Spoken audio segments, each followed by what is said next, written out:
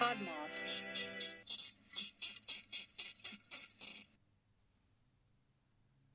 Now, what we have here is that today we bask in the light of mustachio greatness. That is right. We are honoring the legendary Strother Martin in the 1977 Paul Newman vehicle, Slapshot. I will admit I've never seen this movie. I know. Earlier today, someone told me that I disgust them for not ever seeing this movie. And you know what? They are right. I should have seen this movie years ago. It is unapologetically a 70s movie. And since it's a hockey movie, it's one of the whitest films we've covered on the damn show. There are some honkies. Anyway, we don't have time to dilly-dally, so let's tell Batman what gives you the right. What's the difference between you and me? So that way Batman will say, I'm not wearing hockey pads. You're damn right you aren't wearing hockey pads, Batman, because in the 1970s on the ice rink, you would have gotten your back broken way before you ran into Bird. Now play that shit theme song. Damn, Daniel. Daniel, you said you had some beer, not you had a gram of Coke. It's the Mustachio Podcast. We're ready for the show. We'll watch movies, we'll make some jokes, and then we'll all go home. Navigating the legendary hairy upper lips. It's the Mustachio Podcast.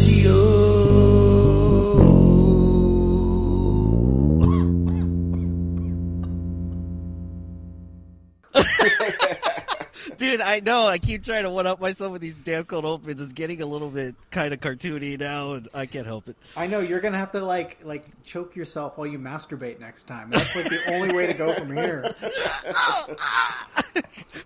I will have you guys know, right now, while we are talking, I am on eBay trying to find a leather leisure suit because...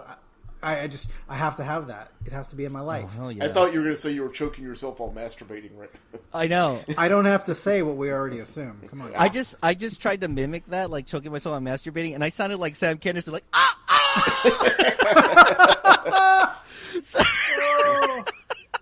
So anyway, hey, welcome to the Mustachio Podcast, y'all. This is your host, Daniel J. Segura, and today we welcome some very familiar voices. We have Robbie Robertson, Hello. And we have Sir Charles from Sacramento. What is up, guys? How are you today? Yep. Doing great. Yeah, I'm doing pretty good so far. Like I said, never seen this damn movie. I can't even remember how we decided we were going to watch this. I'm not sure whose idea this was, but I know y'all both like it. I'm pretty sure it was Robbie. It was Robbie. Okay. Yeah, I think we were just talking in the Discord one day, and this was just came up. I don't remember how. Yeah, there's just so many mustaches. Like, we're honoring Strother, but, I mean, let's face it. There is a mustache in every corner of the freaking screen. Yeah, it'd be harder to find a guy without a mustache in this movie, basically. Oh, my God. And legendary ones, like, huge as, like...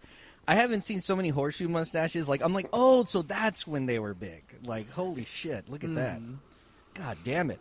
But yes, I had never seen it, and I honestly will suggest to any listeners that haven't seen it, go watch it, and maybe watch it one more time, because it kind of reminds me of Cannonball Run, where there's so many jokes kind of coming at you that you will miss some shit if you've just seen it one time, and I feel like y'all are definitely going to pick up on stuff that maybe I didn't see. And if you're easily offended, stop being a fucking crybaby, because this is such a comedy fucking classic. You're going to hear some words and some things that might make you uncomfortable. Yeah. Well, that's funny. When this movie was released, even though it was rated R, it came with a special warning that said certain language may be too strong for children, because this was this movie was considered to be that profane that they had to put a special notice on it when it was released. Wow. Did you ever hear the story about Paul Newman after he made this movie? Mm-mm. He swore, because he said that prior to making this movie, even though he'd been in the Navy, he never swore a lot. That just wasn't like his style. But because he swore so much in the making of this movie, he said there's like a transitionary period as an actor when you're coming off of a role where you still kind of have those traits. And he realized that it had gone too far when he was at dinner with his wife and his kids, his daughters, and he asked them to pass the fucking salt. Would you pass the fucking salt? Shit. Oh, yeah. Well, I know he did say that this was his favorite role of his own, of all his movies. Oh, yeah. Oh, yeah. I didn't know that. Do you know it's well documented that while he was making this movie, George Roy Hill had to fly Paul Newman's wife in because he was hanging out with these guys who were half his age, and he was just having so much fun drinking and partying and just doing this movie that they were like, no, you need to get this shit back on fucking schedule, and here's your wife. Oh, yeah. A wife will do that to you, just settle you down a little bit, just bring you down to earth a little. And what I really loved about, because like I said, didn't know a whole bunch about this movie, is the fact that it is written by a female writer, Nancy Dowd, and that's kind of amazing. And it does kind of make more sense as we get toward the end of the movie that a female writer wrote it. But honestly, I'm sure it was punched up and all this shit and seen by a million people, but it's really awesome that she I think she used her brother's kind of stories and shit from his amateur league hockey experience and shit like that, and she did a really good job kind of capturing the gritty dirtiness of hockey in the 70s. Oh yeah. Holy shit. So tell me, is there anything else that that maybe y'all want to cover before we start digging into this movie? One thing I was doing a little bit of looking at the IMDb about the people in the movie. I was looking at Strother Martin, and I learned something I didn't know. Ooh. He was a national junior springboard diving champion. What the fuck? He is an elite athlete, apparently. But you got to think about it. Back then, a lot of famous people, they all had to do something. It was one of those things where you had to do multiple things. Like, Don Rickles always talks about, being a song and dance comedy man. And then he'll dance and sing, and it's like, well, there you go. Well, the only other actor that I know that was a diver is Jason Statham. Oh, that's right. And Jason Statham's 53, and I think Strother Martin was 56 when this movie was made. Jesus Christ. Holy shit. Even look at Cool Hand Luke when Strother Martin, that was 6 years prior, so he would have been 50. He still did not look great. Yeah. Wow. Damn. I just can imagine them giving Strother Martin bad scores. He's like, now what we have here. So when they remake this, they're going to put Jason Statham in the role, I guess. And honestly, I think he would knock it out the park. He would do a pretty good job. I love Strother Martin. He is just so versatile and so fucking creepy and weird, and everything he says just sticks out. I don't even know. I love that you say that because my wife says that he looked like my dad. Oh shit! Sorry about that. Well, you came out pretty charming and warm. Congrats on that. But poor Daniel, he doesn't know which way to take this from here. I know. I'm just like, fuck. Sorry about your creepy dad. But he had a hell of a mustache. So. Oh yeah, that's right. You have told me that. That's awesome, man. I'm going to start digging in this movie, and y'all just pop up with shit that y'all want to pop up with if anything rings a bell. First of all, the way it opens up, it doesn't open up with who you would think it opened up, with Paul Newman. No, it opens up with a guy named Dennis, who we follow quite a bit in this movie for really no particular reason. He has really no plot other than he's just kind of weird and he's trying to learn English and it's kind of broken. But I do love the whole bit of him being on a sports show and he looks kind of drunk or hungover or some shit, and he's trying to tell this guy, what's the name of this sportscaster? I didn't ever get his name. I just call him sportscaster the whole damn movie. But Casey, the whole movie, really? Yeah, I just never got it. Well, I closed up my window with all my answers in it, so I will bow out gracefully. Hold on, I've got ID. I think it's Andrew Carr. Andrew Carr. I'm pretty sure that was his name, Andrew Carr. Or Jim Carr, because it's Andrew Duncan is his name. That's right, Jim Carr. Right. Yeah. So that dude is awesome. He has this obvious toupee on, which is awesome. He's dressed like a weatherman from the 1970s. Honestly, I think me and Charlie would probably buy that suit if we had the... Oh my god, yeah. I mean, come on, man. That was front page of the Sears catalog in 1977. There were a lot of patterns happening in that outfit. Woo, they didn't give a fuck back then. It was just... I don't know if you've ever seen it. So this movie is widely regarded, and I don't know how true it is anymore, but it's widely regarded as the quintessential hockey movie. And when you play in a league, like, this is it. Like, this is the movie. And a couple of years ago, I forget what it was for, but a couple of big name hockey people actually they parodied this opening scene. And like with the bad wig and the clothes and everything, like, and almost the same background. And it was just kind of like paying homage to this, at the time, like, 35-year-old movie. Holy shit. Mm-hmm. I love that he asked Dennis, like, so what happens when you do all this stuff? Because he's showing him all these illegal moves. He's like, well, you go in 2 minutes by yourself, and you will feel shame. Yeah, I thought that was hilarious. You'll feel ashamed. So good. So we get to the game. All the players come onto the ice, and the fans fucking hate these guys. I think one guy gets called a frog pussy, which is I don't even know what to think about that. That's what the other Frenchman, because so Denis is the one that they interviewed, Denis Lemieux. He's Quebecois, so he's French Canadian. Oh, okay. And that's why he speaks the way he does. It's very like guttural, like back of your throat, like, you know. Yeah. But if you ever go with me anywhere to like a public event, I do drink, and I will at some point yell "frog pussy." Okay, well, thanks for the heads up. I just just so you know, I will get drunk and go "frog pussy." And we see the guy we see this guy that kind of looks like my old geologist professor playing the Star Spangled Banner on the organ. I love that guy. Yeah. He never has one line, but he's in the movie several times. Yeah.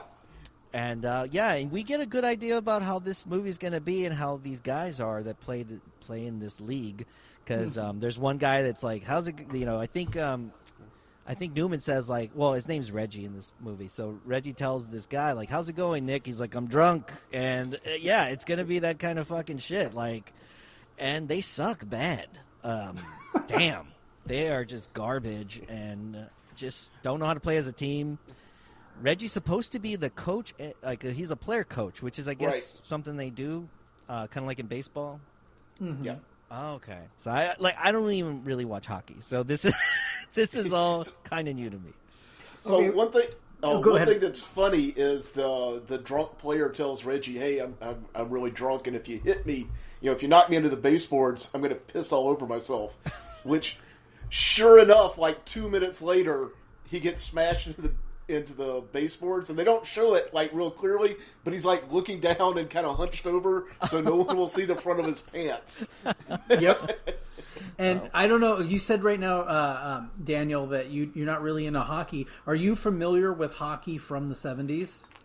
No, I'm not. I noticed no one was wearing a helmet. That's for sure. Well, yeah, nobody was wearing face protection, helmet, nothing. But the old saying goes, on a Friday night, you go to the fights and you might see a hockey game, because hockey was notoriously violent. Like, it was a violent sport where there were almost more fights than there was actual playing time. Holy shit. In fact, I think it was this time or slightly before. See, I'm not a big hockey guy, but I do appreciate 70s hockey because I appreciate like bench clearing brawls in sports. That's just what I like. Of course you do. Yeah. I mean, It's a lot of fun. Oh, when you want to see some bench clearing brawls, you watch 70s hockey clips and you're like, fuck. There was a time when I believe it was the Philly Flyers. They were like the most notoriously like tough and rugged, like you did not want to fuck with them team. They played an exhibition match with the Soviet Union's Army hockey team.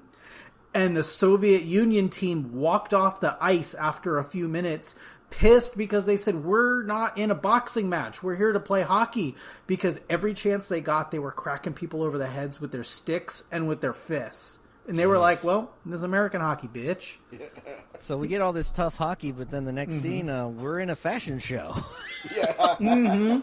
Quite a 180. Apparently, Joe, the owner, who's played by Strother Martin, he is trying to find ways to make some money on the side, and he uses his players, I guess, to model clothes. Is that what I'm getting from this? And they pay him?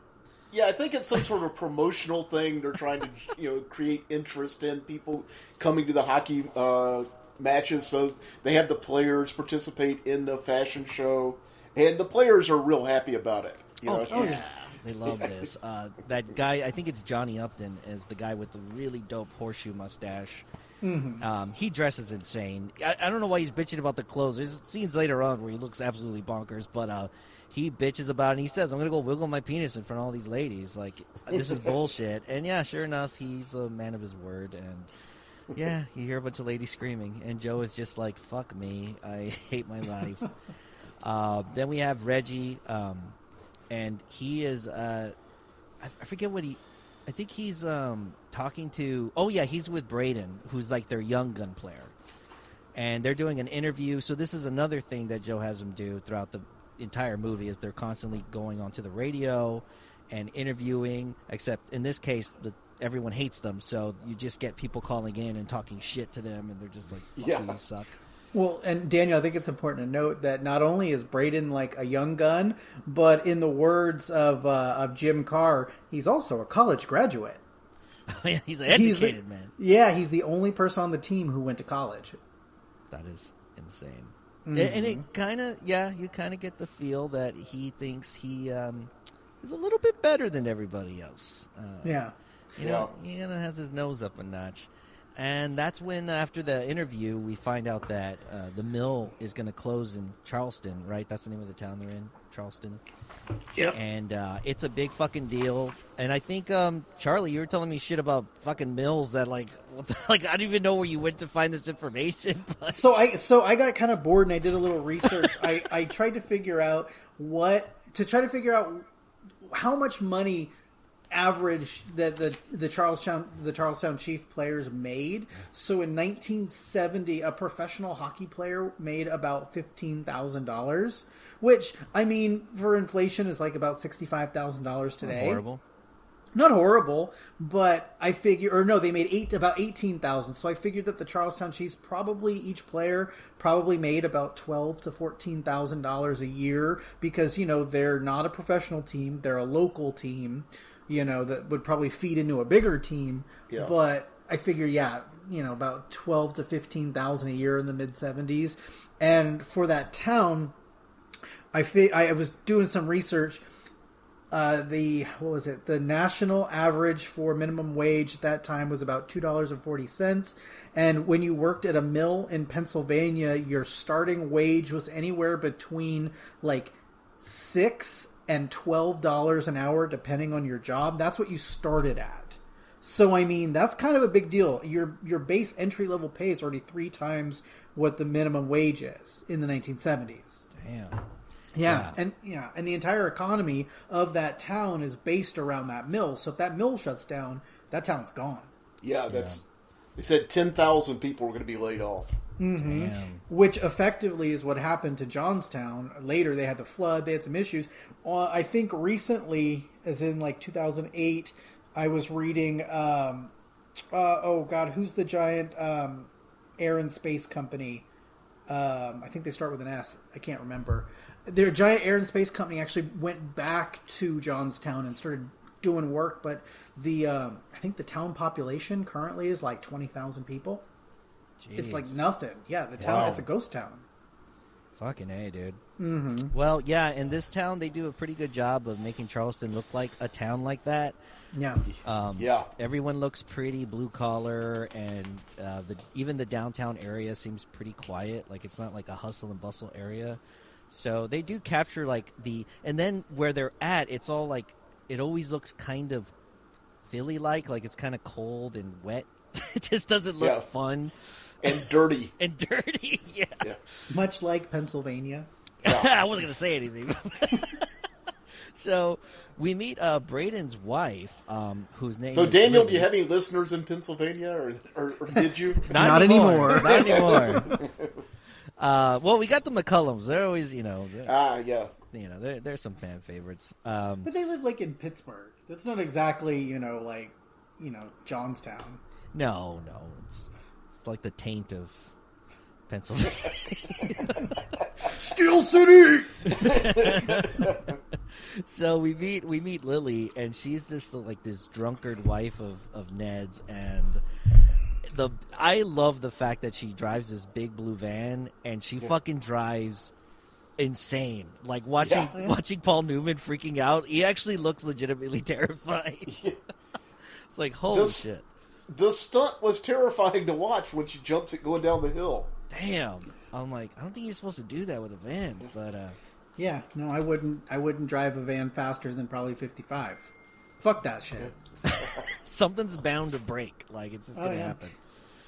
So then we get a quick scene with Reggie and Joe, he sends Reggie to go pick up these new guys for the team, and Reggie brings up what's going to happen to the team, like, because he found out that the mill was going to close, and Joe just kind of blows him off. He just doesn't really say anything, so he tells Reggie that in 2 years he'll be hanging the blades up, and he's going to be coming to him to teach him how to be in the front office and all that shit. You know, so he's like, why are you bitching now? I'll help you out. You're going to be one of the few that might have a job.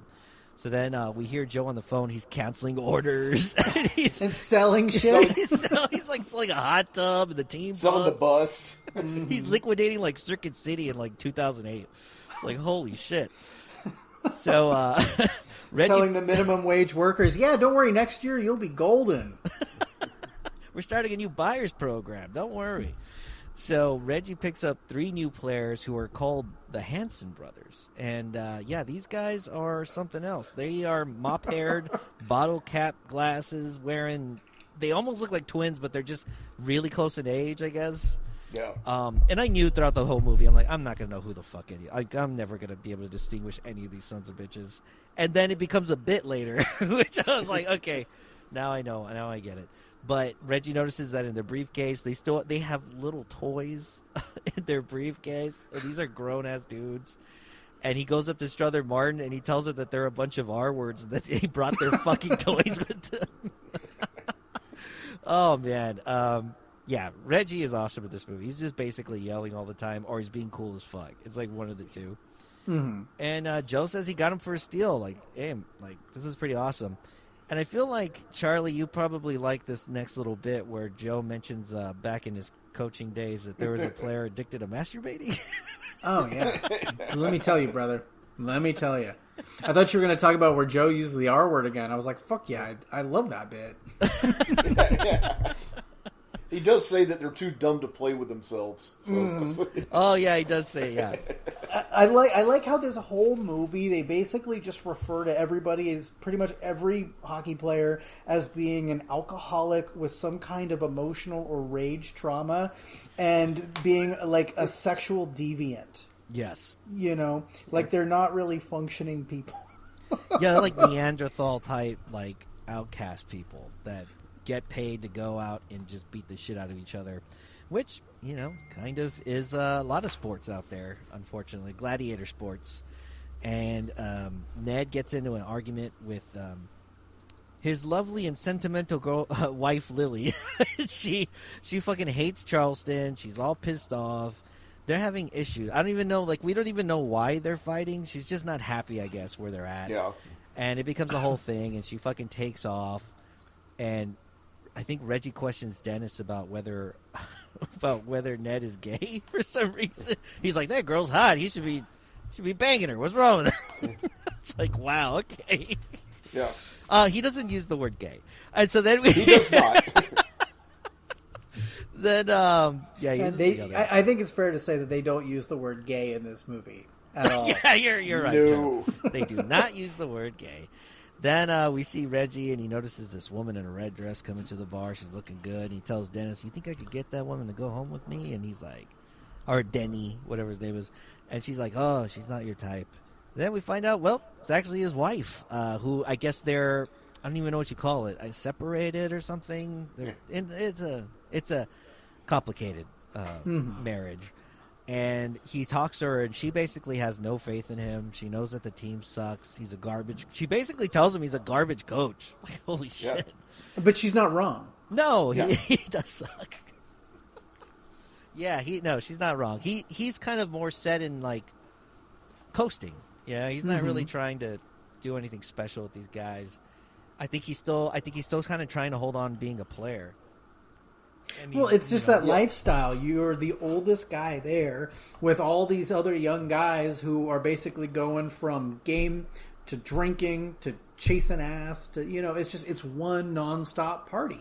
Yeah, I mean, it's kind of like, it reminds me of, I didn't tour all over the place, but even just little tours I did feel this way. Like it's just a fucking blur, and you're just going hotel to hotel, or just sleeping in the van, and just drinking and chasing ass, and yeah, it's that's basically what they do all fucking movie is they drink, chase ass, and fucking play some hockey. So we're Fuck yeah. Fuck yeah. I don't understand why this movie's popular. Yeah. What is up? I am speaking to you from a different timeline. Not really. It's just a little bit after I recorded this episode. Anyway, I wanted to tell you about the Odd Entity podcast. The Odd Entity. The ODD Entity podcast. So this show is your bi-weekly foray into the weird, wonky, and sometimes straight-up spooky. Join host Janine Mercer as she leads you down the twisted pathways of history and tackles tales of the paranormal, weird historical people and practices, and so much more. The Odd Entity Podcast, a proud member of the Pod Moth Media Network, the same sons of bitches that love my show. It can be found on Twitter and Instagram by following at Oddentity. That's O-double-D's. You know you like them. E-N-T-I-T-Y pod. O-double-D-E-N-T-I-T-Y pod. And it's available wherever you binge your podcast. So just find the damn podcast and check it out. God damn it! So we're at the team bus, and Lily's trying to be nice to Braden, but by underlining all the fuck scenes in a book, I think is. Well, I think what she's trying to do is just kind of be like, hey, give him something to think about while he's gone, and then when he comes back, hey, okay. Game on. Yeah, because it looks like I think it is like we find out a little later, but I think it is some kind of weird, he just doesn't want, he's not interested in being intimate with her or anything like that. And it might be because she dresses like a farmer's hand or a ranch hand. She's drunk all the time. And she's drunk all the time. It's just not attractive. And then he tells her to go back in the van, and Reggie continues to feel like Braden might be gay or something because he kind of gives him a stare. Then the Hanson bros come through, and the team's already fucking shitting on them. I think Johnny says, what did the old man trade for these assholes? A used puck bag? And I'm like, damn. I love that line. So good. He has this like fucking pimp hat on in that scene. So good. And Joe also jumps on the bus, and the guys are wondering, why the fuck is this guy here? Because I don't think he ever goes on the road trips. And he's looking suspicious as fuck. The guys are playing cards on the bus, and they're continuing to shit on the franchise, and Reggie's like really getting suspicious about Joe. He's like, he knows he's up to something. And eventually we do get to the locker room. The guys are getting in uniform. They find out that this one dude, Oglethorpe, who we hear his name a lot for a while without seeing him, and he's this like super notorious goon. And everyone's like, well, fuck, we're going to lose. And then, like, what is it, like the fucking stick boy or whatever you want to call them? He's like, no, he's suspended. They're like, well, fuck, maybe we're going to win this game. I just like how they all kind of like, well, you know what, who knows? We might win. So then Joe walks through and says, like, 10 words to the team, like a real fucking bastard. Like, yeah, y'all do good. Y'all just kick some ass out there. He just, like, walks right through. And the Hansons are putting foil on their hands for some reason. And then Braden overhears Joe on the phone saying that the mill is closing, and he's looking for a good front office job, and that's why he made the trip, so he could have like a meeting with the, I guess the franchise that they're at right now. You don't know why they're putting the foil on? No. So they can fight. When they take their gloves off, they'll have exposed foil on their knuckles, but they'll be all taped up, and when they punch you, that's going to slash you up. It's going to cut you. Holy yeah. shit. Well, they don't fuck around. Yeah, and the thing is, at this point, we didn't know if they could even play. Yeah, but we do find out these guys are something else. So, to say the least.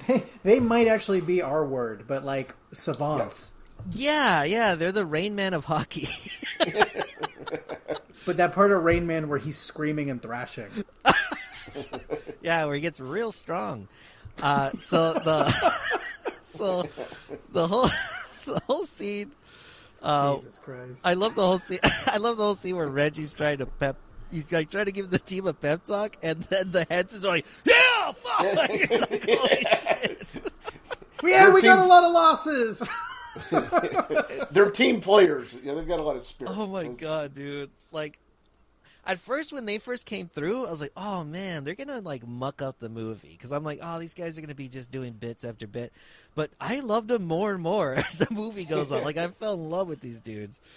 So the game kicks off, and the team is playing like garbage, of course. Braden lets the team know that what Joe is doing at the game, and Reggie rushes to speak to Joe, and he says, "This is the last season. It's going to be announced tomorrow." So he's fucking bummed out. The players are all huddled in the hotel room. But I love all the scenes where they're just kind of all hanging out, and you eventually start kind of getting to know all of them. They all have pretty distinct personalities. You got like the horny guy that wears sunglasses everywhere. Yeah. It was kind of like a cut rate Warren Oates or something. Yeah, totally. And I that guy. So Daniel, the more you watch, you're gonna see that guy in an episode of Miami Vice, which might be on a mini bin coming up soon. Oh shit! Okay, he pops up. A lot of these actors, a lot of them could skate. Some of them are hockey players. But a lot of them couldn't. So you'll see a lot of these guys sprinkled throughout like 70s and 80s movies. In fact, that guy with the glasses, Daniel, you should recognize him from Dead Bang. He was the sheriff who was like, "Get the steak sandwich. Oh, yeah. Get the French fries." That's the same guy. Young. Holy shit. Yeah, he looks a little younger. Yeah, because it was a while. Because he looks like a million years old, dude. Well, I mean, there's that part where he has his shirt off, and he's like pretty fucking. They're all ripped, like they're all jagged, ripped. But also, it's like, man, like these guys are all fucked up. They're like cocaine ripped, where you're just not really eating, and you're just doing crunches at night. Mm-hmm. Something I was listening to. Have you ever heard of the Rialto Report podcast? Oh yeah, yeah. It's about 70s, like the golden era, 70s and 80s porn. And there is a porn star, his name is Jeffrey Hurst. He actually auditioned to be in Slapshot and then realized, oh, wait, I don't know how to skate. And so he took a 2-week crash course from someone he knew who was a speed skater. They taught him how to ice skate. And then when he got to the auditions, he saw all these like jagged-ass dudes who were like doing circles and shit. And he goes, oh, I never practiced with a stick. Oh, shit. And he's like, yeah, safe to say I didn't get the role. Well, there's another funny thing in this. I don't know if the player who has dentures, you see him take his teeth out in the movie. Yeah. Yeah. He, when they did they did like a casting call, they had people come in and try out for the movie, and then they gave callbacks for all the actors to come to set, like, a couple days later. Well, he didn't get a call. He just showed up. He, bullshitted his way into a role in the movie. It's like, well, you called me. And they gave him a part. That's awesome. Dude, that is magical, man. That is some skills. So Reggie eventually runs into the Hansons playing with their race car toy, which it just looks terribly sad, to be honest. And it's weird. Yeah, it's really fucking weird. And it turns... What, the slot cars? Yeah, well, just watching these guys do it is just fucking weird to me. Robbie's going to cut in. He's going to be like, whoa, before we had video games, this is what we were playing. This was our Forza. I love slot cars, actually. This was our Need for Speed. It really was. Yeah, we go into the next room, and here's Tim and Robbie playing slot cars, Hey, this was a huge improvement over Hot Wheels, where they just rolled down a hill. I'll give you the that. orange track. Yeah. I'll give you that. Way better than fucking Hot Wheels. So it turns out that Reggie goes out to get a booty call, and this scene disturbed me, guys. I never, ever thought I would see the mom from A Christmas Story's titties. But then you sit there, but you're like, damn, Darren McGavin's got some game. Yeah. Yeah. That's true. And also the fact that, damn, I can't think that guy was trying to fuck a lamp when he had those paired, waved from it. What is wrong with him? I don't know, man. You see the same things every day. Sometimes, why? What's the saying? Why go out for hamburgers when you got steak at home? Oh God! Famously, Paul Newman got in trouble for saying that in an interview. That exact quote is, Paul Newman. Are you said serious? About Joanne Woodward, and he got called out. That was a insensitive thing to say. Joanne Woodward, she gave an interview not too long ago because she's still alive. And she gave an interview talking about her and Paul, and she was like, the thing about having a relationship last as long as ours was and how good it was is you always got to make sure that you can, your partner can make you laugh and that you can make your partner laugh. And then she was also like, but you also have to have some animalistic lust. And it was like, holy shit. Yeah. Damn. And you got to really like ranch. And so the whole point of this scene is this chick. I don't remember her name. I don't have it anywhere. But basically, she mentions like she's married, but she's realized that she's lesbian, and she uses dyke as the word, which I guess was used a lot more back then. And apparently, she hasn't had sex with a guy in a long time. But you know what? It's Paul Newman, baby. Like, it's hard to say no. So, but she's the one who called him. He didn't call her. Yeah, exactly. It's interesting. But it also seems to be an intentional sort of thing because the next night he's playing against the team that her husband plays on. So I think she's intentionally fucking with her husband. Oh yeah, it's so good. It's so good. And he does. He's like he's one of those guys. He's like the Detroit Pistons. Like, maybe they may not have as much talent, but they are going to find sneaky ass shitty ways to get a W. And so we see a couple of kids fighting over a TV. We're at Dickie Dunn's house, which is played by that really great character actor. His name is Emmett Walsh. Emmett Walsh, who is absolutely awesome. He's like so recognizable. This is like maybe one of the younger versions of him I've seen. And we see that Reggie's sporting a turtleneck and chain with a fucking giant emblem on it. It is the shit that Reggie wears throughout the whole movie is so fucking cool. Like, I want to be this guy in the 70s. He's so dope. He could be in Superfly. He totally could be. Like, holy shit. He's white Superfly. Yeah. Superfly for a white guy. Robbie's like, yeah. So basically, he talks to this guy, and he talks a little bit about maybe the team could go to Florida and get bought by a franchise there where they can entertain all the older people that don't have hockey around there because it's Florida and it's just not as big of a thing there. So that's when that whole thing comes up. I'm guessing that Reggie kind of brewed all that up, or did he hear? No. So he realizes that the team's going to get sold, so he's got to do something to save the team. This is all a lie. He cooked this all up in his head, and he knew because Dickie Dunn, he's got his finger on the pulse. He's going to use him, and that's why he sucks him in because he says we're gonna make a bunch of money, and then they're going to realize, oh, we can't sell them. Yeah. Oh man, that's a scheme. And that's why, and I think. Dickie Dunn says something like, well, he asked, why would anybody in their right mind buy a fifth-place team? And Reggie's like, well, that's going to change. So he's going to start putting in some work. So this is when he tells that they're at the game. He tells the goalie that his wife is a lesbian. And I think he also mentions he fucked her. I think he does. And, the goalie gets fucking pissed. He chases after him. He starts beating the shit out of him. I love when he rides, or not rides, he skates away and he goes, she's a lesbian! It's like he's like calling out like it's an announcement for like there's a war coming or some shit. Mm-hmm. It's so good. And that, I think Ned ends up scoring a goal and he's like all pissed off because he was like, that was an easy one. Like, we won because we kind of found a sneaky ass shady way to win. And it was a garbage win. Yeah, it was a garbage. I'm like, fuck you, Ned. Damn, a W's a W, bitch. And so we know who's a Pistons fan here. Yeah, I was that kid. If there was I was never gonna really cheat, but there was a slight little loophole. I probably will take advantage of it. Competitive edge. That's all it is. Yeah, like kind of. I remember in middle school we when we were playing soccer, we definitely injured a goalie on purpose so we could win because he was one of the best in the district. And yeah, shit. When I was in middle school as a goalie, I got injured, and I always thought it was on purpose. Oh, you were that little San Antonio kid. Yep. I was on loan. Your dad said, "Go learn about Mexicans."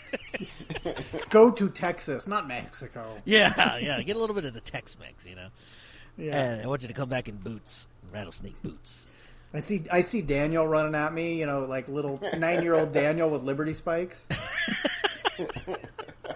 Going, "Aye!" Is that your grito? Oh my God, Charlie. Hey man, I can't roll my R's. What do you want from me? And then this is, by the way, I think both of y'all will respect this. Reggie drives a dope ass GTO, I believe. Yes, he does. Yeah. You know, Robbie's got a little information on this car. Oh, Yeah, the car has been restored, and in 2017 they had what I think was the 40th anniversary of the movie. The car was prominently featured in we're at Johnstown. Is that? Yeah. Oh yeah. Yeah, and so the car's been restored, fixed up, returned, to its original condition. It's a pretty sweet ride, actually. Dude, it is fucking gorgeous, and then it has Paul Newman in it, so it just looks fucking awesome. So then he sees Lily because he sees Lily walking around. And he wants to go talk to her, and he, like the whole movie, he's just very much wanting to somehow help her out. And we see that the town actually has a statue of Air Bud. He saved the town from a flood in 1938. Air Bud does it again. I like the idea of a movie of Air Bud where he saves a town from a flood. Holy shit, that would be amazing. No, but apparently it's some fucking dog. When I first saw it, I was like, holy shit, this town is so shitty. They don't even have humans to honor. I think there actually is based on a true story, though. Oh, it is? Oh, shit, okay. Yeah, let me look that up. Johnstown. So, like, the dog just went, like, door to door. There's a flood. There's a flood about to come here. Morley's Dog, I think is what it's called. Holy shit. Yeah, there it is. There's the statues right there. Morley's Dog. On May 31st, 1889, this post-Civil War cast-iron statue was swept away by the flood wave and carried to a pile of wreckage. Oh, it's just a wreckage of dog. So, Reggie hits on Lily again, and she's not having it, and she takes off, and the guys are now in this super 70s looking bar. By the way, a lot of beer drinking in this movie. I'm not sure if are y'all drinking any beer today or any just to be in the mood? I'm drinking a cider. Oh, okay. I like a good cider.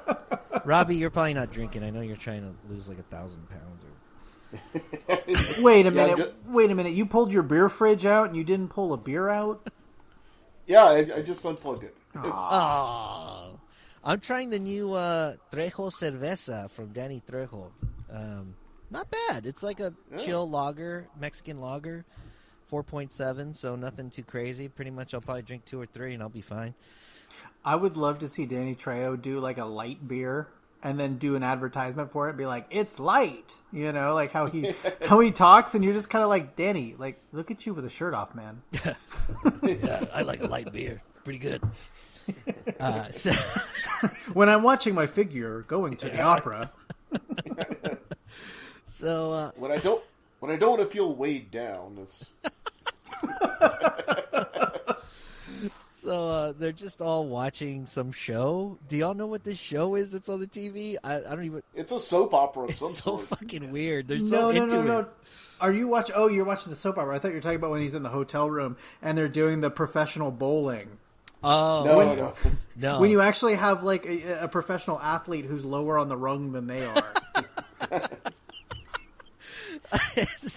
Although, imagine being a bowler in the 70s. Now, that's fucking gold. I don't need to imagine it, dude. My uncles bowled semi-professionally. Oh, no shit. Back in the day? And still do kind of... No, they were teenagers back when this movie came out. We're talking like in the 90s. Like my uncle actually... I think he actually did a tournament before COVID and actually like placed and got money. Nice. Because he's that good, yeah. That's awesome, dude. I wished I was good at... I am such a bad bowler. I try.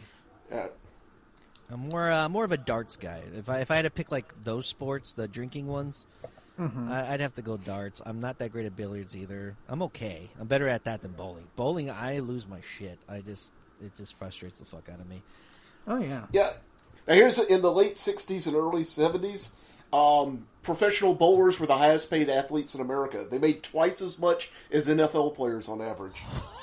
So an NFL player made $18,000, or NHL player made $18,000. So a bowler was probably making, what do you think, Robbie? Like 36 or 40,000 a year? Yeah. I'm reading something a website right now, and said that some of the very first $1 million athlete contracts were professional bowlers. Holy shit! So I take back my conversation starter about being on the lowest rung. Yeah, they were fucking mad pimping. Holy shit.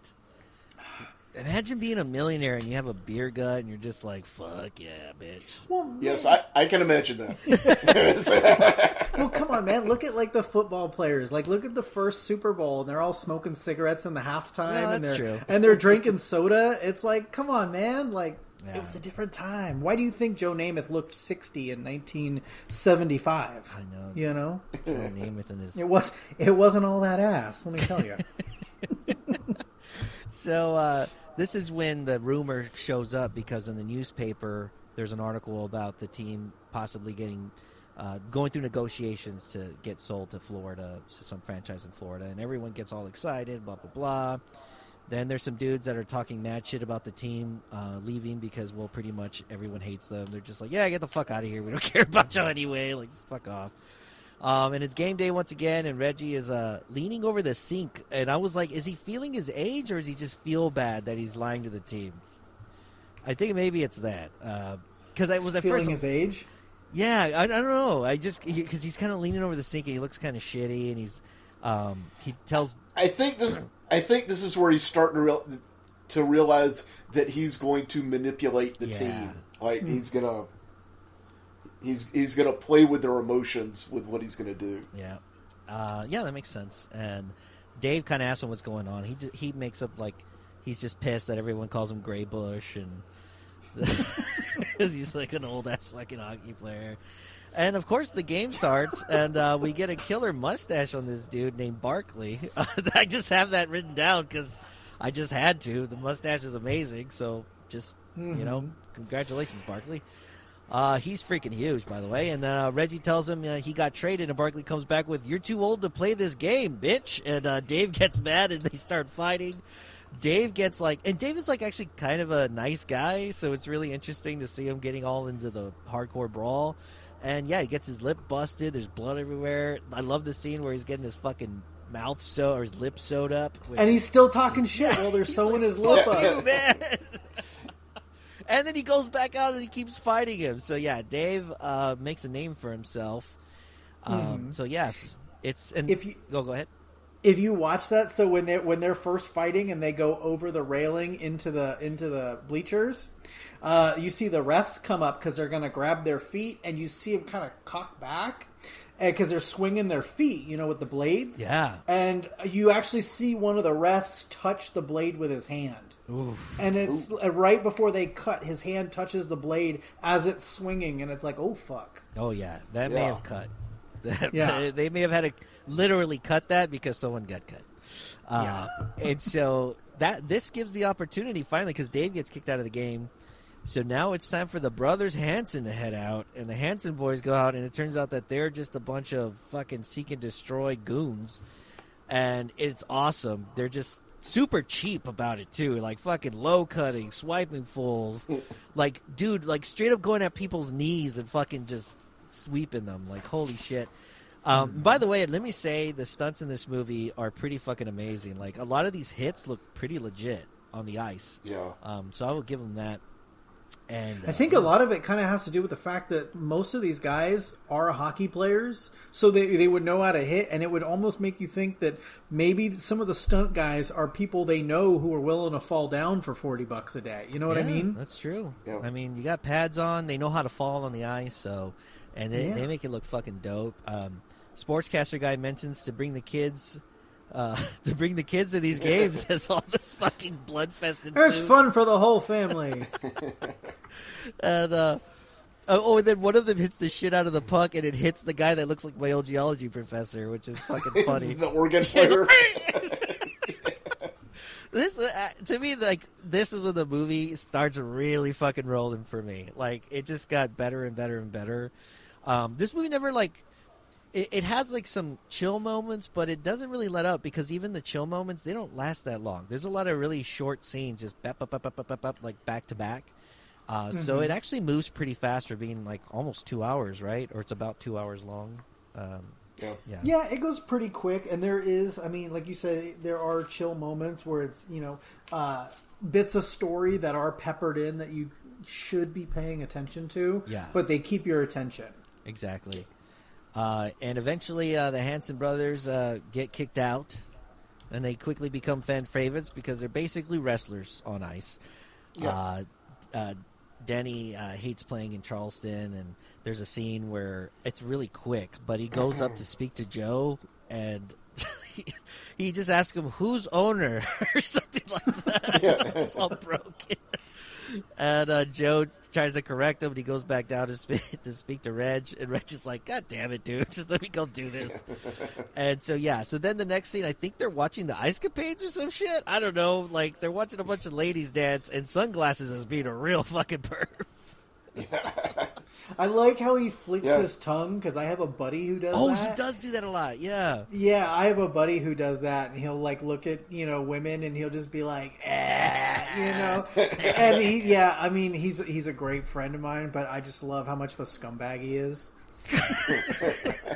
He's like, "Man, I can't see their breasts because they're all covered up with feathers." Like, oh my god. They should cut it a little higher. You can see more of the ass. He can't see their jugs. Yes. Oh yeah, jugs. Yeah, I said breasts because I'm a proper man. And come on, Daniel, you got a subscription to Jugs in your apartment. Don't lie. I mean, I may have found some. I think I maybe found some of my dad's old Jugs magazines. You're like reading your dad's magazines, and in the corner he says, "I want to see more Jugs." He's written it down in pencil. Me too, Dad. Me too. So one of them apparently was Oglethorpe's. He had sex with her or something like that, and for some reason Reggie looks like, "Oh, I want to fuck her now," which is weird. But hey, I guess you're kind of looking for groupies in the hockey. Most sports, you're kind of looking for the right groupies. Well, I also wonder too if it's that, like, that conquest getting game. in the head. Okay. Well, yeah. How am I going to find another way to fuck with him? You know. Yeah, that's true. I'm gonna go get another beer, guys. Give me 1 minute, really quick. Son of a bitch. I know. If y'all gotta take a piss, go take a piss. I just found Daniel a vintage Coors windbreaker. Nice. Los Compañeros Rodeo Committee Man Coors. It's $112. God damn. Wow. It's from the 70s. This thing is sweet. I'll set this shit over.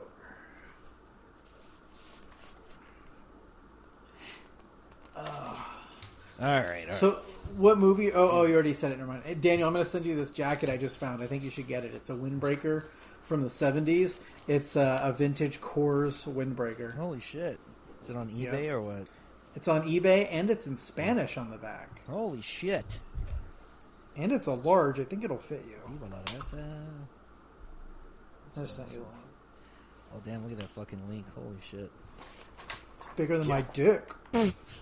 Los Compañeros Rodeo. Oh, okay, so it was like a rodeo, and this guy's the committee guy, so it must have been sponsored.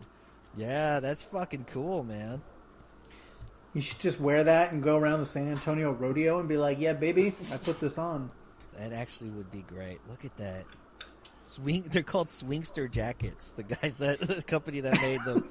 Oh god. You're like, the life I'm trying to live here. Yeah. I feel like back in the 70s, maybe you would wear special jackets so they knew you were down to swing. It's like, oh, look, he has it on. You just got to know, man. You just got to throw it out there. Damn. I don't know where the fuck we were. I think we were getting to the... So the movie Jugs. opens... Let's see. Oh, we were getting to the... we're on the bus, and Reggie mentions that they got beer on the bus from the owner. Like, he's making up more shit. He's like, oh, yeah, the owner sent us this beer, and You know, they like the fact that we're winning, and if we keep winning, we're more likely to get moved to Florida. And then all of a sudden the boosters come through, which are basically just a bunch of groupies. And there's some ladies that have like the fucking big old like glasses with the nose, and one of the Hanson says, "You look like my mother." I thought you were going to talk about the twins with the huge jugs. Oh yeah, no, I was going to give you that. Oh, well, thank you. So then we get a scene at the hotel, and Reggie's on the phone, but I can't remember what the conversation he was having. I was distracted by the Hansons beating up the hotel owner, but there was some shit going on. Oh, yeah. They were starting a bunch of shit, but yeah, he was kind of telling them about their next move, because I think he was talking to, I don't think he was talking to Dickie here, but he was talking to someone else, and they were talking about their next move, and then he asked about his wife. That's hey, have you right. seen Francine? Yeah. Yeah, because he saw Francine earlier.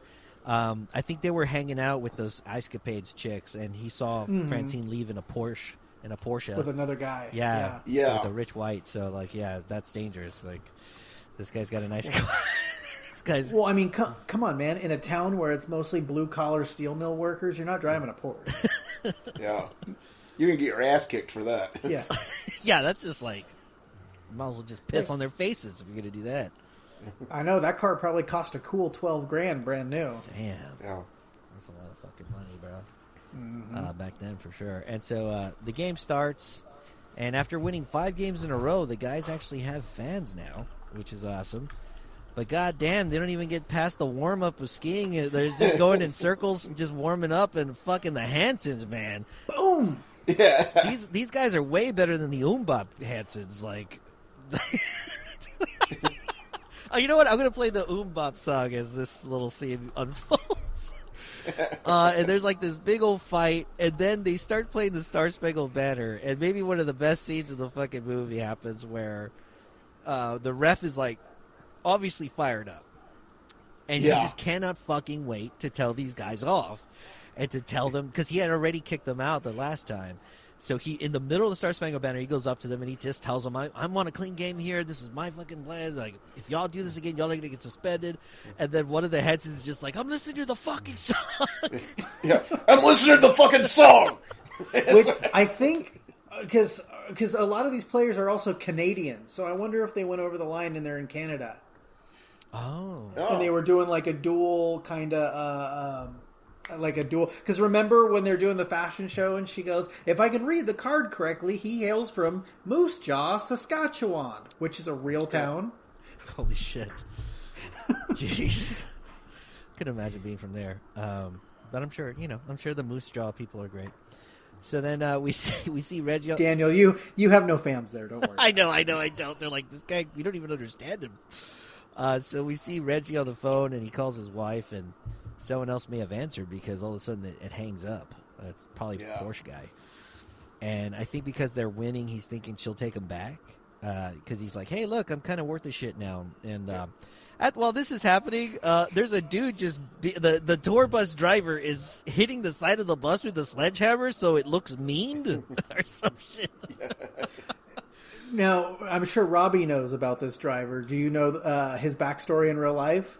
No. He actually was a bus driver for the hockey team that the writer's brother, which is Ogie Oglethorpe, that's her brother. That's Nancy Dowd's brother. Oh, that's her brother. Okay. Holy shit. He's the bus driver for the team, and all the shit he wears, like the swastika helmet and all that stuff, that's all his. That's shit he would do. Yeah, so he is larger than life. I'm pretty sure he influenced some of the script too. Yeah, I did notice that swastika helmet at some point. I was like, okay. All right, if this movie wasn't already super white, it just got really white. That's a choice. That's a fashion choice. So Dave says he wants to change his name to Killer, and Reggie just lies to him in the face and says that it has a nice ring to it. Killer's like what you name a Rottweiler, like. The fuck? But I think that's what a sweet kid like Dave Carlson would think is tough. Yeah, he's like, I'm gonna be called Killer. Right. Yeah. Call me Casey Jones. I don't want that swastika hat, but yeah. Actually, Casey Jones is a dope ass character name. Love that name. So then Ned hates all this like goon style play, and he tells Reg that he'll never goon it up for him. And Reggie's like, well, cool, that's fine. I'll just bench you. And he's like, I'll take it. They never really, like, I was like, at some point they're going to have some huge blow up. But, you know, it takes a little bit. Yeah. The bus stops to meet up with the boosters, which are really just, like I said, groupies. They jump on. They start getting naked. Winning is awesome.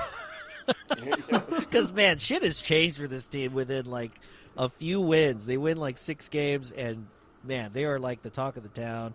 They get to a city where a bunch of town folk are protesting the team, and they pass by the booster, and the team bus pass by them, and they're just all mooning, and we just get a bunch of assholes and butt cheeks. I honestly couldn't tell which ones were women and men. It was just so much ass. I was like, all right. So I do love the idea of, like, I feel like almost any protest, this will shut up everybody pretty quickly. If you just have, like, fucking 50 people. You know what? It worked in Braveheart. It did work. It did work in Braveheart. So we're back in the hockey game, and we see this one fan who keeps talking shit about the Hansons. And they have their glasses taped up now because they have been just beating the shit out of people this whole time. And the dude throws some shit, like keys or something, at one of the Hanson brothers, and it hits his glasses off. And, man, we fucking go down. I never seen anyone jump the fucking, like, glass plasticky shit or whatever that protective screen shit is. Like, they jump up and over that and chase them into the... This is basically the Indiana Pacers game. And I love the bit where the brother doesn't have his glasses on. So he's just going up to guys and fucking them up. And then the brother goes, no, it's that guy. No, the other one. No, maybe it's him. It's so good, man. And they eventually do get the fucking asshole that threw that shit. By the way, you know, this past NBA season, like, there was a lot of that shit popping off. Like, a bunch of real fucking brave fans throwing shit on players and stuff. Man, if it just would take 1 or 2 times for them to get knocked the fuck out in games, I don't think anyone would ever do that again. I think they really need to reel back all these safety rules in sports. I think they really need to go back to their roots and start beating the shit out of people again. I think they'd have better ratings, you know? You're right. Like, come on. I mean, like, I remember watching back, I think it was like 2004, I was watching the series between the Boston Red Sox and the Yankees when fucking Don Zimmer ran out and then he threw his ass on the ground and then everybody came out. I remember watching that, and then there was like a Red Sox fan fighting with a Yankees fan in the stands, and I'll never forget watching him get cuffed and him look at somebody and you could read his mouth and he goes, fuck you, like that on TV, and it was like, oh, this is the best. Yeah, they don't. It's just not doesn't happen as much anymore. It's just everything's getting super soft with sports. It's like, wasn't it the point of sports to be like aggressive? I don't understand. I'm confused.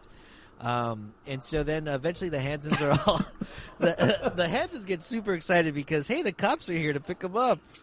Yeah, they're like, oh, cool. They're like, oh, and like someone tells them like, yeah, you'll get in and they'll give you 1 free phone call. And he's like, oh, we'll order pizza.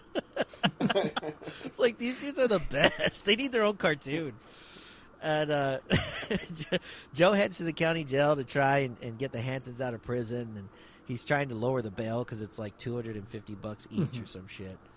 And Reggie says, I think Reggie says something like, you got to let these guys out. They're basically folk heroes. And the cop says they're criminals. He's like, well, most folk heroes start off as criminals.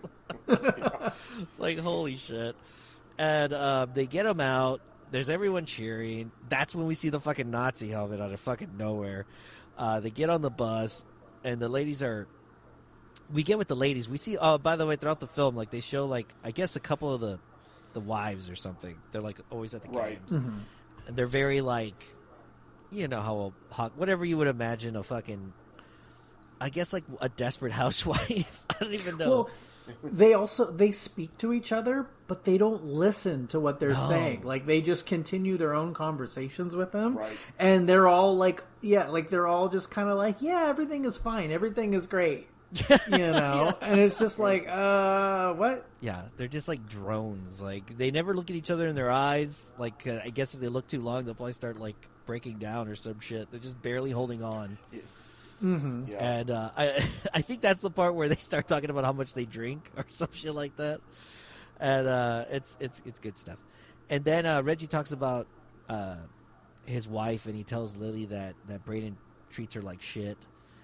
Because I think at some point Braden gets out of the bus to avoid Lily, and then the bus arrives, and Lily realizes that he's not on there, and she gets pissed and takes off in her van, and Reg just jumps in. Like, I was like, didn't you remember the last time you were in that van? Why the fuck would you go back in? And that doesn't stop him. He goes in there and he starts talking to her, and she's not having it. She starts crying and shit like that. He's like, ugh. I was hitting on you, but now it's over.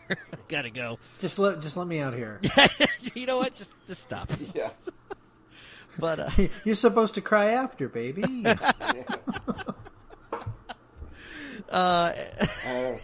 Use tears for lube, to quote Candace. Oh, Jesus. Oh yeah. And then the Hansons meet Dickie Dunn, and I love that. Because they're like at a bar or something, and they're like, "Oh, look, this is Dickie Dunn. He's the one that wrote that story about y'all." They're just like, "I don't know. We can't read." You want a white Avenger? No. And Denny's with like this pharmacist lady, and she's like, "Oh, don't worry. I'll like get you some really good fucking painkillers together." I'm like, "Damn, that's the '70s, baby." Yeah. Holy shit. That's Paul Newman's daughter from his first marriage. What? She's gorgeous. I know. I think she runs the Newman Zone now. Damn. She's doing all right then. She's got to be like, what, in her 60s? No, she's older than that, I think, guys. I think she's 70s. like in her late 60s. Yeah. Yeah. And so then Reggie sees his wife across the street, and he chases her. He plays it off and runs it, like he kind of like tries to play it off and run into her.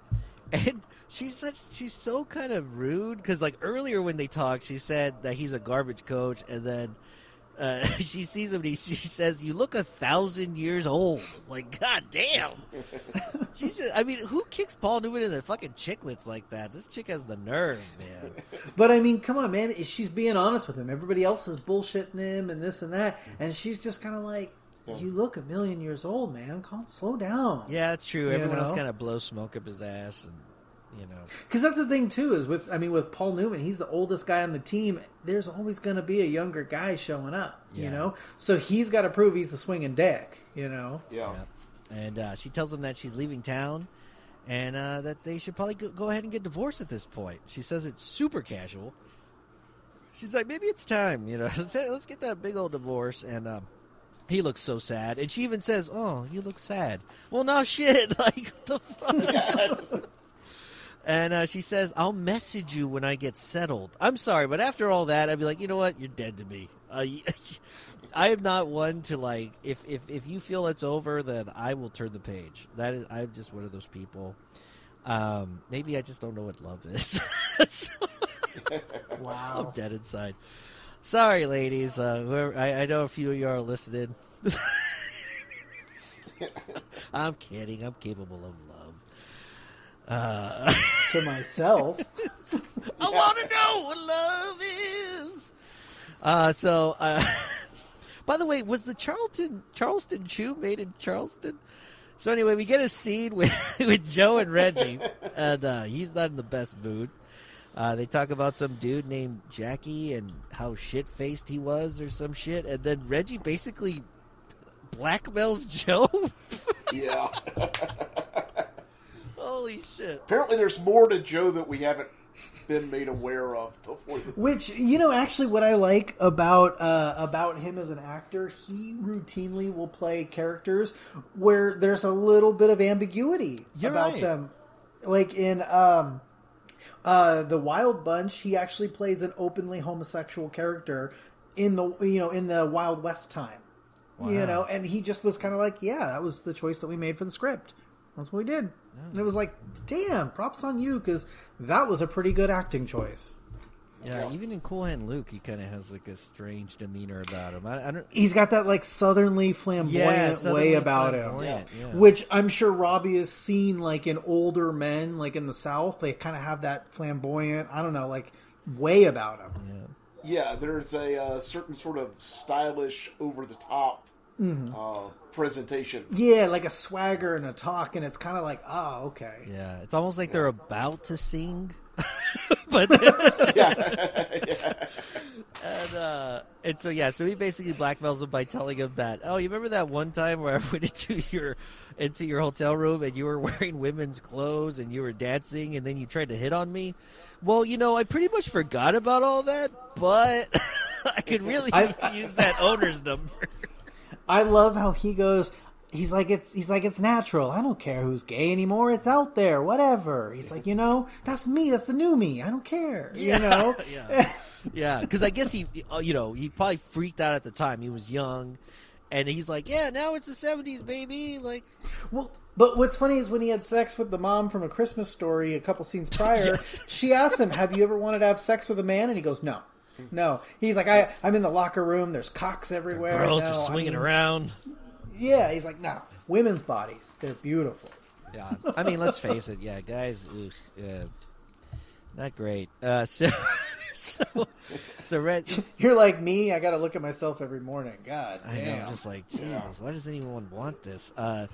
So then Reg goes to speak to the sportscaster again, and I love that they basically record on a small coffee table, and this is supposed to be a professional radio studio. And the reporter asks him about the sell of the Chiefs and everything, and he just kind of bullshits about it. And then Reggie puts a fucking bounty on the Syracuse coach and chief, Tim McCracken.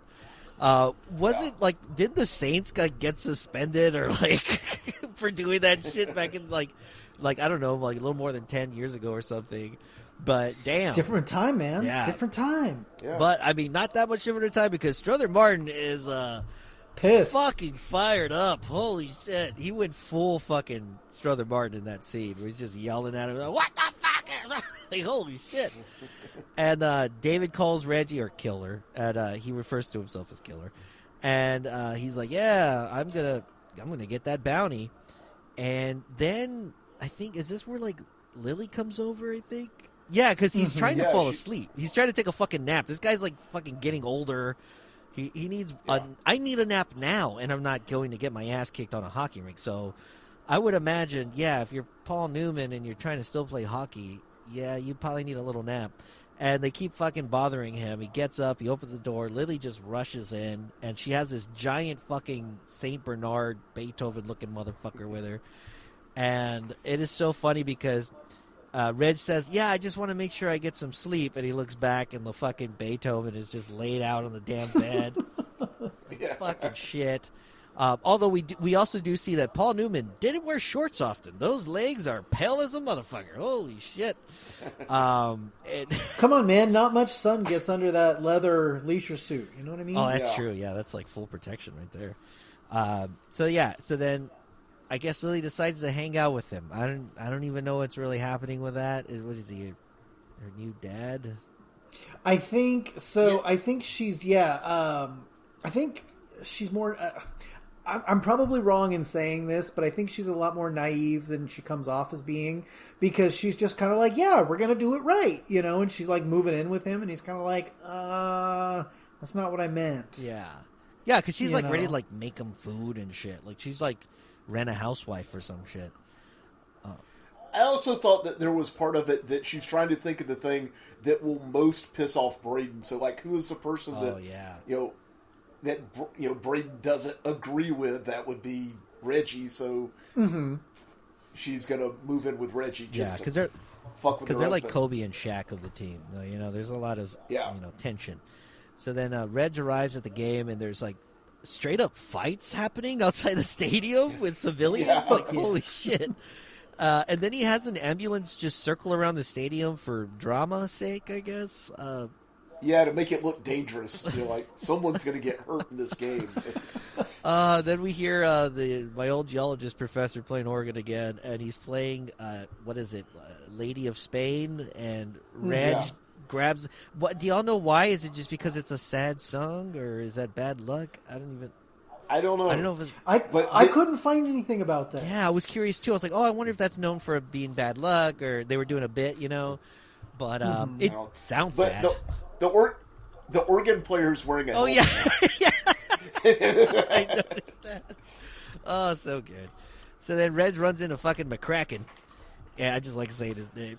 And he tells Reg, I like that, you know McCracken's been fucking pissed after hearing about this bounty. He's so mad. He's thinking of all these fucking insults, and all he tells Reggie is, "You suck cock." Wow, bro, that's all you can fucking think of? Damn. Yeah. All I can get. That was just, I mean, what else? What are you going to say? You can't come back with anything to piss him off other than, yeah, you're right. You know? Yeah. Now, one thing about the actor who plays McCracken that's kind of cool, I found out, he is the model for the Marvel character Wolverine. What? Yeah, that Wolverine was made to look like the actor who played McCracken. What a awesome. fucking weird, random-ass tidbit. Yeah. So he had been in shit before, and, like, a Marvel artist, like, was like, oh, I want Wolverine should look like that guy. Yeah, I don't know. I came across that somewhere when I was looking, for trivia for the movie. That, yeah, he was the model for Imagine Wolverine. if you were, like, the model for, like, Toad. Yeah. And, so the game is starting, and the crowd is hype. Ned basically scores right away, and McCracken is he attacks immediately.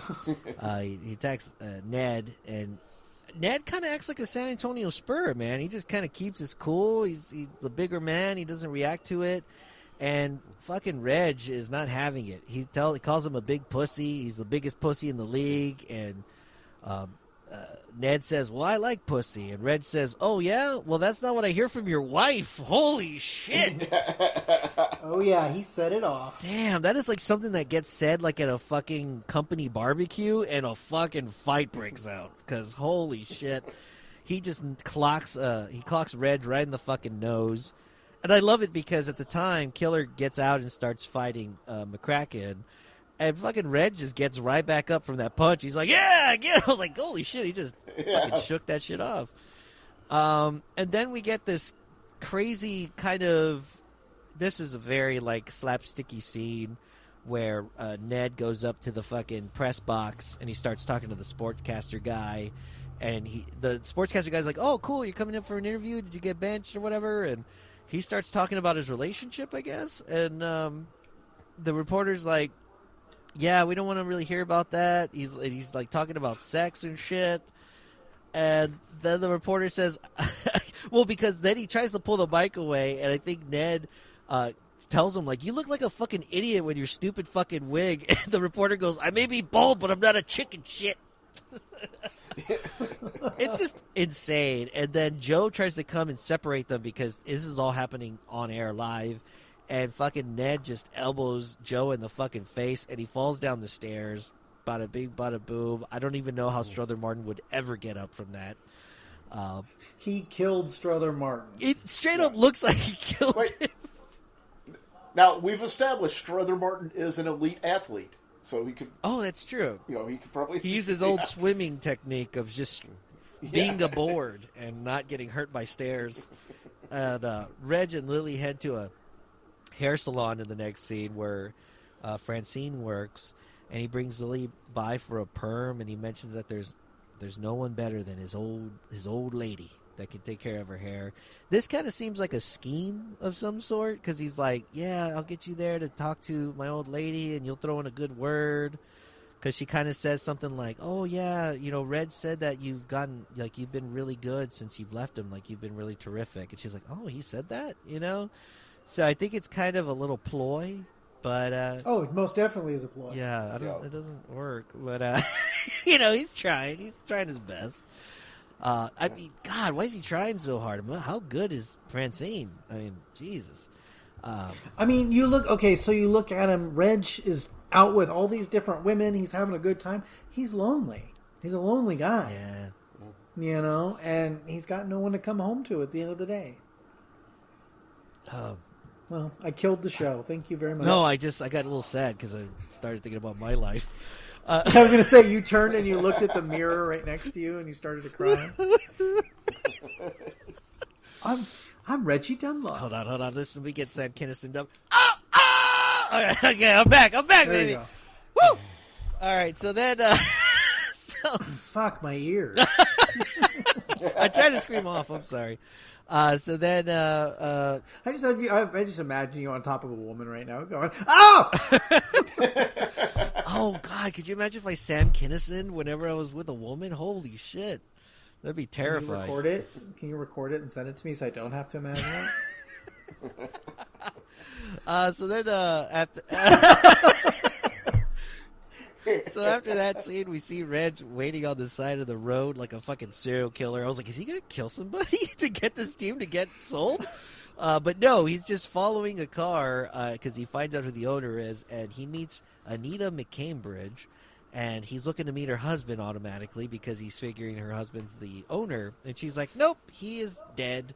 I killed him. Yep. Yeah. Got away with it, too, if it wasn't for you, Reggie.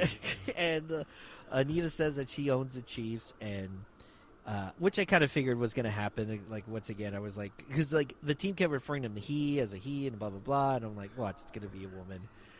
Well, but to be honest, that's not like an overused trope at this time. You know what I mean? Yeah. Like, it is 1976. Plus, I almost wonder if that explains why they were doing a bunch of bullshit like fashion shows. Maybe that wasn't so much, the owner, or not the owner, not the manager's Joe, yeah. idea. That was the owner was saying, yeah, do this dumb shit. Yeah, go to this fashion show, put on these men's blouses. And he starts to talk to Anita about what might be going on in Florida and how the sell is going. And she says it's going great. And she asks if he would like. It's really weird how she kind of plays with him a little, because she's like, "Oh, you would like Florida," and she tells him how clever he is for all this the Dunn stories and the radio segments and bringing on the Hanson boys and letting them loose, and that she was actually making money for once. And she says she could get some interest, and Reg is looking hype as fuck. And he's in. By the way, this is when he's wearing the dopest suit in the whole fucking movie. He's like in a brown leisure suit, and it looks amazing. And then Anita says she's better off folding the team, taking the tax loss, so she could probably sell them, but she doesn't want to sell them. And there's that part, like probably one of the realest lines that Paul Newman says. He's like, "We're human beings, Like, and he says it in such a pretty passionate way. I was like, God damn, I felt that shit. It's passionate, but it's also kind of pathetic. Yeah. He's just shy of begging. Yeah, he's like, please, fuck. And Anita says that she never even lets her kids watch the hockey games. It's like obvious she sees them as something lesser than. I mean, she has the mentality of parents that first saw Night Trap on Sega CD, like, oh, if you watch violence, you're going to be violent and all that bullshit. Yeah. And then Reg tells her she's fucked and garbage for letting them go down the drain. And she tells him that he obviously doesn't understand finance. He storms out and insults her son in a way that I'd rather not repeat unless Charlie wants to. But it's bad. There is. Are you going to do it, Robbie? No, I was going to say, Charlie, do you know any way to present this? She basically demasculates her son. I'm just gonna present it the way that I would if I was breaking up with a single mother.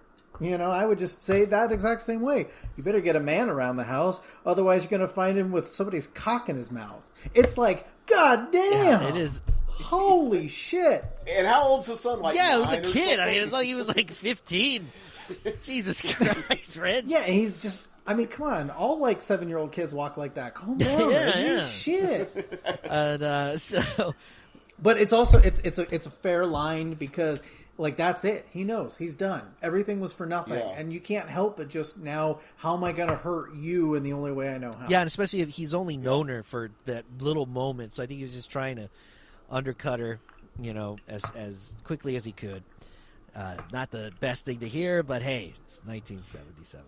What's he gonna do? Lose his fucking job? Yeah, true. Who cares, right? Right. So then we get Killer, and he's speaking to a sportscaster with the toupee again, and he mentions that he heard some kids. Oh, so the sportscaster says, "Oh, I heard some kids playing," and a kid says, "Hey, I'm Killer Carson," and then he hit the shit out of a kid. What do you think about that, Killer? It's like, God damn. I love that. And Killer says something about hey, he was probably going to hit him anyway. I mean, he didn't need me to be his mentor for that. And so yeah, he's just and then I think Killer says something about a philosophy where if you're tough and beat people up, that things will work out. I don't even know what he says there, but he says some shit like that. And Reg is in his car, and he's listening, and he goes, Jesus Christ, what a fucking nightmare. He heads back out, and he heads to Ned's place, and Reg tries to reason with him to come back, because they're still obviously not talking. And he tells them that they'll win old-time hockey style. Like, this is going to be legit, no more wrestling bullshit. And then fucking Ned doesn't come back out. He's just ignoring him. So he's like, you know what? Lily's been staying at my place, and she's a terrific gal, and she's blowing me. It's like, goddamn. And so I think he's just trying to fucking sharpstick his ass, obviously. And then we're back with the sportscaster in the locker room, and he's speaking to the Hanson brothers, and it's a whole fucking scene here, man. It's a circus, and I like seeing Dave wearing a fucking cape like Dracula, acting. You know, he's doing his best heel impression right there. They're like literally a wrestling now. Like they're just like doing gimmicks and shit. Yeah, it's so good, and they're super popular now. Like everyone's talking to them, and we have groupies in the fucking locker room now, and the players all notice that Reg looks down in the dumps, like he's just sitting there in his suit. And this is when he lets them know that the whole thing with the Florida deal and all that shit is fucking nothing. He lets them know that he had been basically conning them. That he had been lying to them about it. He mentions that they aren't anything that they basically they're nothing but this owner's tax write-off at this point. And he mentions that this whole time they've been goons and criminals and that they should be ashamed of themselves. He's just basically trying to convince them, let's try to play clean today. Let's go out there. Yeah. Let's not fucking bust any heads. Let's just play old school fucking hockey. And the Hansons happen to agree with them. They're like, yeah, let's do it for Coach. Fuck yeah. There's actually a really good speech. Like, he does a really good job. I'm not really doing it justice at all, but he does a really good job of being... It's like the first time he actually tries to speak like with any type of heart for the team. Mm-hmm. Yeah. So the whole team agrees, and they're playing Syracuse for the championship. And they decided to not go to the warm-up right away because they want to do like a fucking wrestling fucking entry bullshit. Yeah. And Syracuse has traded all their players for basically like the most fucking hardcore goons in the league. Some that haven't even been playing anymore. And I don't have all their names, but there is one dude that dresses like a Native American and calls his opponents the Little Scalps. Oh my god. Holy shit. I love how he says it too. He's like the Little Scout. Yeah. And there's a guy named Gilmore Tuttle in this group who has a fucking killer mustache. I'm just trying to highlight the ones that I really dug. And the last dude they call is a dude that is crazy dangerous. He's that Ogie Oglethorpe, who's the brother of the writer Nancy. Yeah. And he's like this tiny little dude. Yeah, he's not. Yeah, he's burly, but he's not like anything terrifying. You know. And I like when they introduced him. They said that he had been deported to Canada, and Canada had and he's him. 20. And he's 21 years old. So it's like, holy shit! Like, damn, this guy's already fucking heading to the penitentiary one day. And it's a whole thing. And so then I like how fast the band plays because they're playing the anthem to get the game started. And they're like, da, da, da, da, da, da, da. They're like, fuck it, let's just get to this shit. And of course, the Syracuse goons start attacking the Chiefs right away. And the Chiefs refuse to fight back. I got to give them a lot of credit. I mean, even throughout all this, we even see Killer, and he's like, I am one with the world. I am at peace. I'm not going to lose my shit.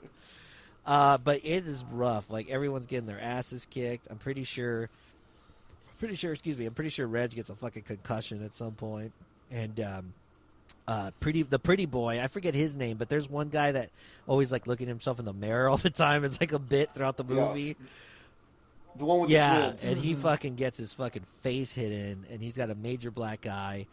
It's halftime now, and they're all fucking pissed off. They're all getting ice packs. And fucking Reg is just like, all dying. He's like, it's all right, guys. We're just, just got to keep it together. Old time hockey. It's like, damn, he's fucked up. And Joe comes in and once again gives another classic fucking delivery. And he just starts yelling at them, telling them there's NHL scouts out there tonight, and they're looking for talent. They're looking for winners. Y'all actually have an opportunity, since this team is folding, to fucking get scouted by the NHL. They're looking for the toughest team in the Federal League, which is what their league is called. And so, and he calls them a bunch of pussies, and he walks away like a real fucking dickhole. But it's also like the last thought he has. He goes, "Bunch of pussy," and he's like out of breath. Dude, he's like barely had anything left in his lungs, dude. Like he fucking yelled so hard. He sounds like old man Yobo. You mean just Yobo? Like he just sounds like Yobo. They were like the same age, right? I'm pretty sure that when Tim takes the bag off, we're just gonna go Strother Martin. Like, holy shit! You're alive? So he's like, yeah. So once they find out that the scouts are there, they decide, hey, fuck it, let's just go back to our old ways. And then we see Lil. Oh, go ahead. I was gonna say, it cuts to them and they're like beating the shit out of everybody. Like they're on the ground and they're getting wailed on, and somebody else is getting wailed on. It's just, it's like, oh Christ! Yeah, this is not a game. Like I don't even know what the fuck you call this. I still would have a lot of fun though. I would still love it because I have. So I mean, I know all the hockey rules, but I have gone to hockey games. My dad used to take me when I was a kid, and back in the '90s, those amateur, they weren't amateur, but they were like, I don't know what you call them, like the. They're not major hockey teams. Minor leagues, thank you. So the minor league hockey teams, we had like 3 different franchises in San Antonio, and we would go see them, and fucking fights would break out hard, dude. And they would let them just fight for like fucking 3 or 4 minutes, which is a long time for fighting. And like be like, holy shit, dude! Like I loved it to death. It was like the most fun shit. You've got young Daniel. He's like, I caught a tooth. And so then we see Lily and Francine enter the stadium, and they're looking all pretty, and Lily actually doesn't look like a female trucker anymore. And they walk in, and it's just pandemonium. Ned notices Lily at the game, and he gets like super hard eyes for it. And it's at this moment that he decides to not be a dickhole anymore, and he starts stripping. He just starts stripping his uniform off. And the band plays along to it, like a little kind of sexy stripper music. By the way, Lily looks super sober here. She's looking, I don't know if it's the makeup, but she looks like awake. And then... She's smiling and happy. Yeah, like, holy shit, look at her. She's like, she can smile and stuff. And then eventually the rest of the team, like both teams, take notice of this hijinks and they get distracted by it. But fucking McCracken, he is not fond of male nudity, I guess, because he starts getting fired up at the ref and stop that! That's disgusting. Like, really, guy? Come on, man! You're in the locker rooms all the time. Like, what the fuck? That's how he knows. Yeah, that's how he knows it's disgusting. He's in the locker room all the time. He's like, I don't want to see that. I'd be having a good time. I'd be laughing my ass off, and he ends up punching the shit out of the ref.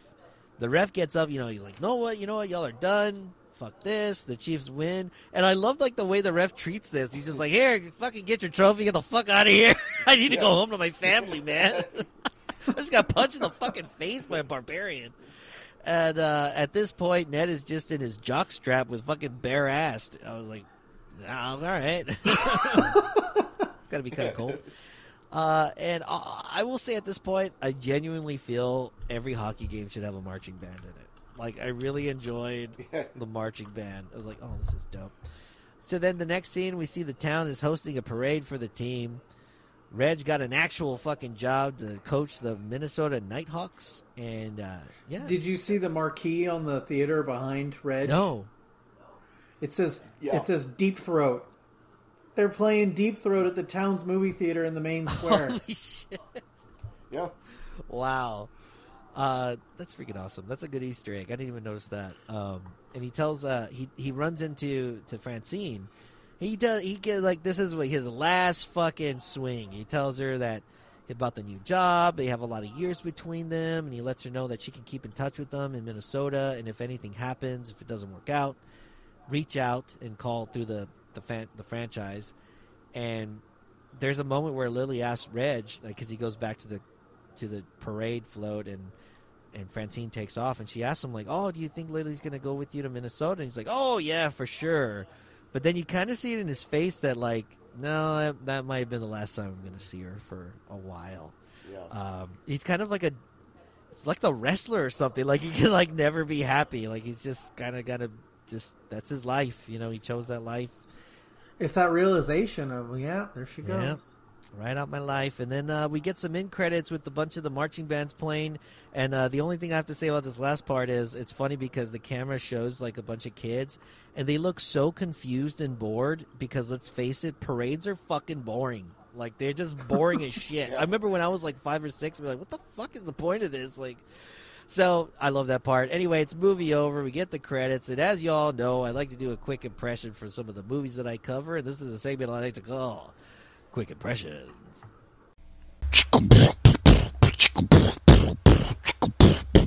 Quick impressions.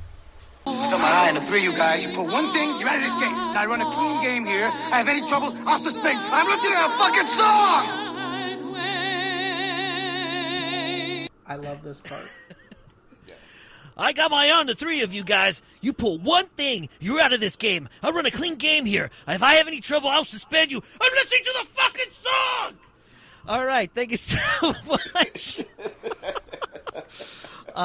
That's why I didn't hit that so hard when we talked about it earlier, because I was going to fucking do it. Yeah, it's all good. I love that. And so anyway, guys, do y'all have any plugs or anything that you would like to throw out there for the listeners? Anything coming up? I thought you were supposed to ask us what mustache should we give it. Oh shit, that's right. Fuck, I just assumed it was all okay. Yeah, y'all know how I fucking rate the fucking show. So let's start with Charlie. Charlie, what do you give this show? I mean, one fucking giant fucking Johnny Upton mustache is what I give this show. Yeah. Yeah. That is the best one. There you go. That's it. Game over. What are we plugging? All right. How about you, Robbie? Yeah. What is the full Fu Manchu recommendation? The full Fu Manchu. Yep. That's it. It's a classic. It's hard to get better than this. I give it this. the full Fu Manchu recommendation as well. I absolutely love this movie. I had a really good time with it. Honestly, can't wait to watch it again just to kind of get some of the jokes that maybe I missed and some of those little Easter eggs and shit like that. No shit. If you like this movie, right? Yeah. And then if you watch the movie Goon, you'll wish you watched Slapshot instead. Because Slapshot is way better and Goon rehashes a whole bunch of Slapshot jokes. Yeah, and I've seen Goon. And, Well, it's funny you said that because I was thinking, one of my other favorite sports movies is Bull Durham. Mm-hmm. And sitting here talking with you guys about this, I realized how much of Bull Durham kind of copied Slapshot. God damn it. Yeah, it kind of set a framework for these kind of sports movies, like Underdog, slapsticky comedy movies. And they do a really good job of capturing the... I don't know, this movie has kind of like a... It's like if you like rubbed your finger against like something kind of sticky. This film has that. Like it's like if you touch the table and you're like, oh fuck, like soda was on here at some point. Or maybe Reggie was here. But yeah, like I love the fact that it just does feel gritty and gross, and it's not like an overly produced movie. Like it's not the cleanest movie. Like, you could honestly sit there and go, yeah, there's Johnstown. And actually, you know what's funny is when you think about this movie came out in 1977, okay? And this movie came out the same year that they were filming Dawn of the Dead in Pittsburgh. So what's really sad is 2 years later, all these people died and they were zombies. So anyway, in Pennsylvania. Isn't that crazy? So anyway, on that note, do y'all have any plugs for this show? And y'all have anything coming up that listeners might want to check out? Robbie, you got anything? Yeah, I'm going to be on a Bloody Bits coming up real soon. Nice. Actually, I'm recording that 3 days from now. Oh, that's exciting. And I'm supposed to be in Summer Sequel Month on the Grind Bin. So, hell yeah. And then, you know what? I think we should say this all now, that Daniel, Robbie, and I won the Grind Bin poll as to who's funnier. The three of us or Tim Yobo. And we won. So, suck it, Tim. And then we get to... What do we get to do? We get a whole bunch of shit Mike promised us. Yeah, you get to pick a month of mini bins, and I think we also get a movie pick, or something like that. We get to put together the Patreon poll. Yes, Patreon poll. There you go. So there's going to be so much fun. So we got a couple of perks, from the Grind Bin. Definitely go check them out. As y'all know, they're the Podfather, so... Give them a listen. Yep. And then I just recorded a Bloody Bits episode actually on Sunday, which is going to come out probably this next week, which will be fun. And then we just released an episode of The Grind Bin that I guest starred on with Candace, and that was a lot of fun. That was for Champagne and Bullets. Oh yeah, I just listened to that today. That was a lot of fun. Robbie, we missed you on that one. Yeah, I wanted to be there, but things didn't work Damn, out. that sucks, man. I'm going to check out the movie tonight, and then I'm going to listen to it tomorrow morning. So I'm looking forward to checking that episode out, man. Start drinking heavily, because that movie is a fucking riot. I know. I can't wait. It seems like a movie that I would want to watch with friends. You ever see The Room? Yeah. The Room is The Godfather compared to this Holy movie. shit. Okay. Yeah. All right. Yeah. Fuck. All right. Well, anyway, yeah, y'all check out Champagne and Bullets. I think it goes by 2 other fucking names, so look it up, and maybe you can find it. Or you can also find it on Blu-ray. I don't know why I'm trying to help out this movie, but it's not even on my show, but you can find their Blu-ray. I just ordered it yesterday, so Champagne and Bullets. All right, y'all. Well, thank y'all again. Thank you, Charlie. Thank you, Robbie, for joining the show. I appreciate it. Sure, Thank you. anytime. Thank you for having us. All right. I'll check y'all later. Bye. All right, bye-bye. Thank you to all the mustachiosos out there supporting the show. Interact with the Podcasty on Instagram, Twitter, and now Discord. Just click on the link in the show notes. If you really love the show, visit the shop on Bonfire and get yourself a t-shirt. Mustachio Podcastio is the weird uncle of the Podmoth Media Network.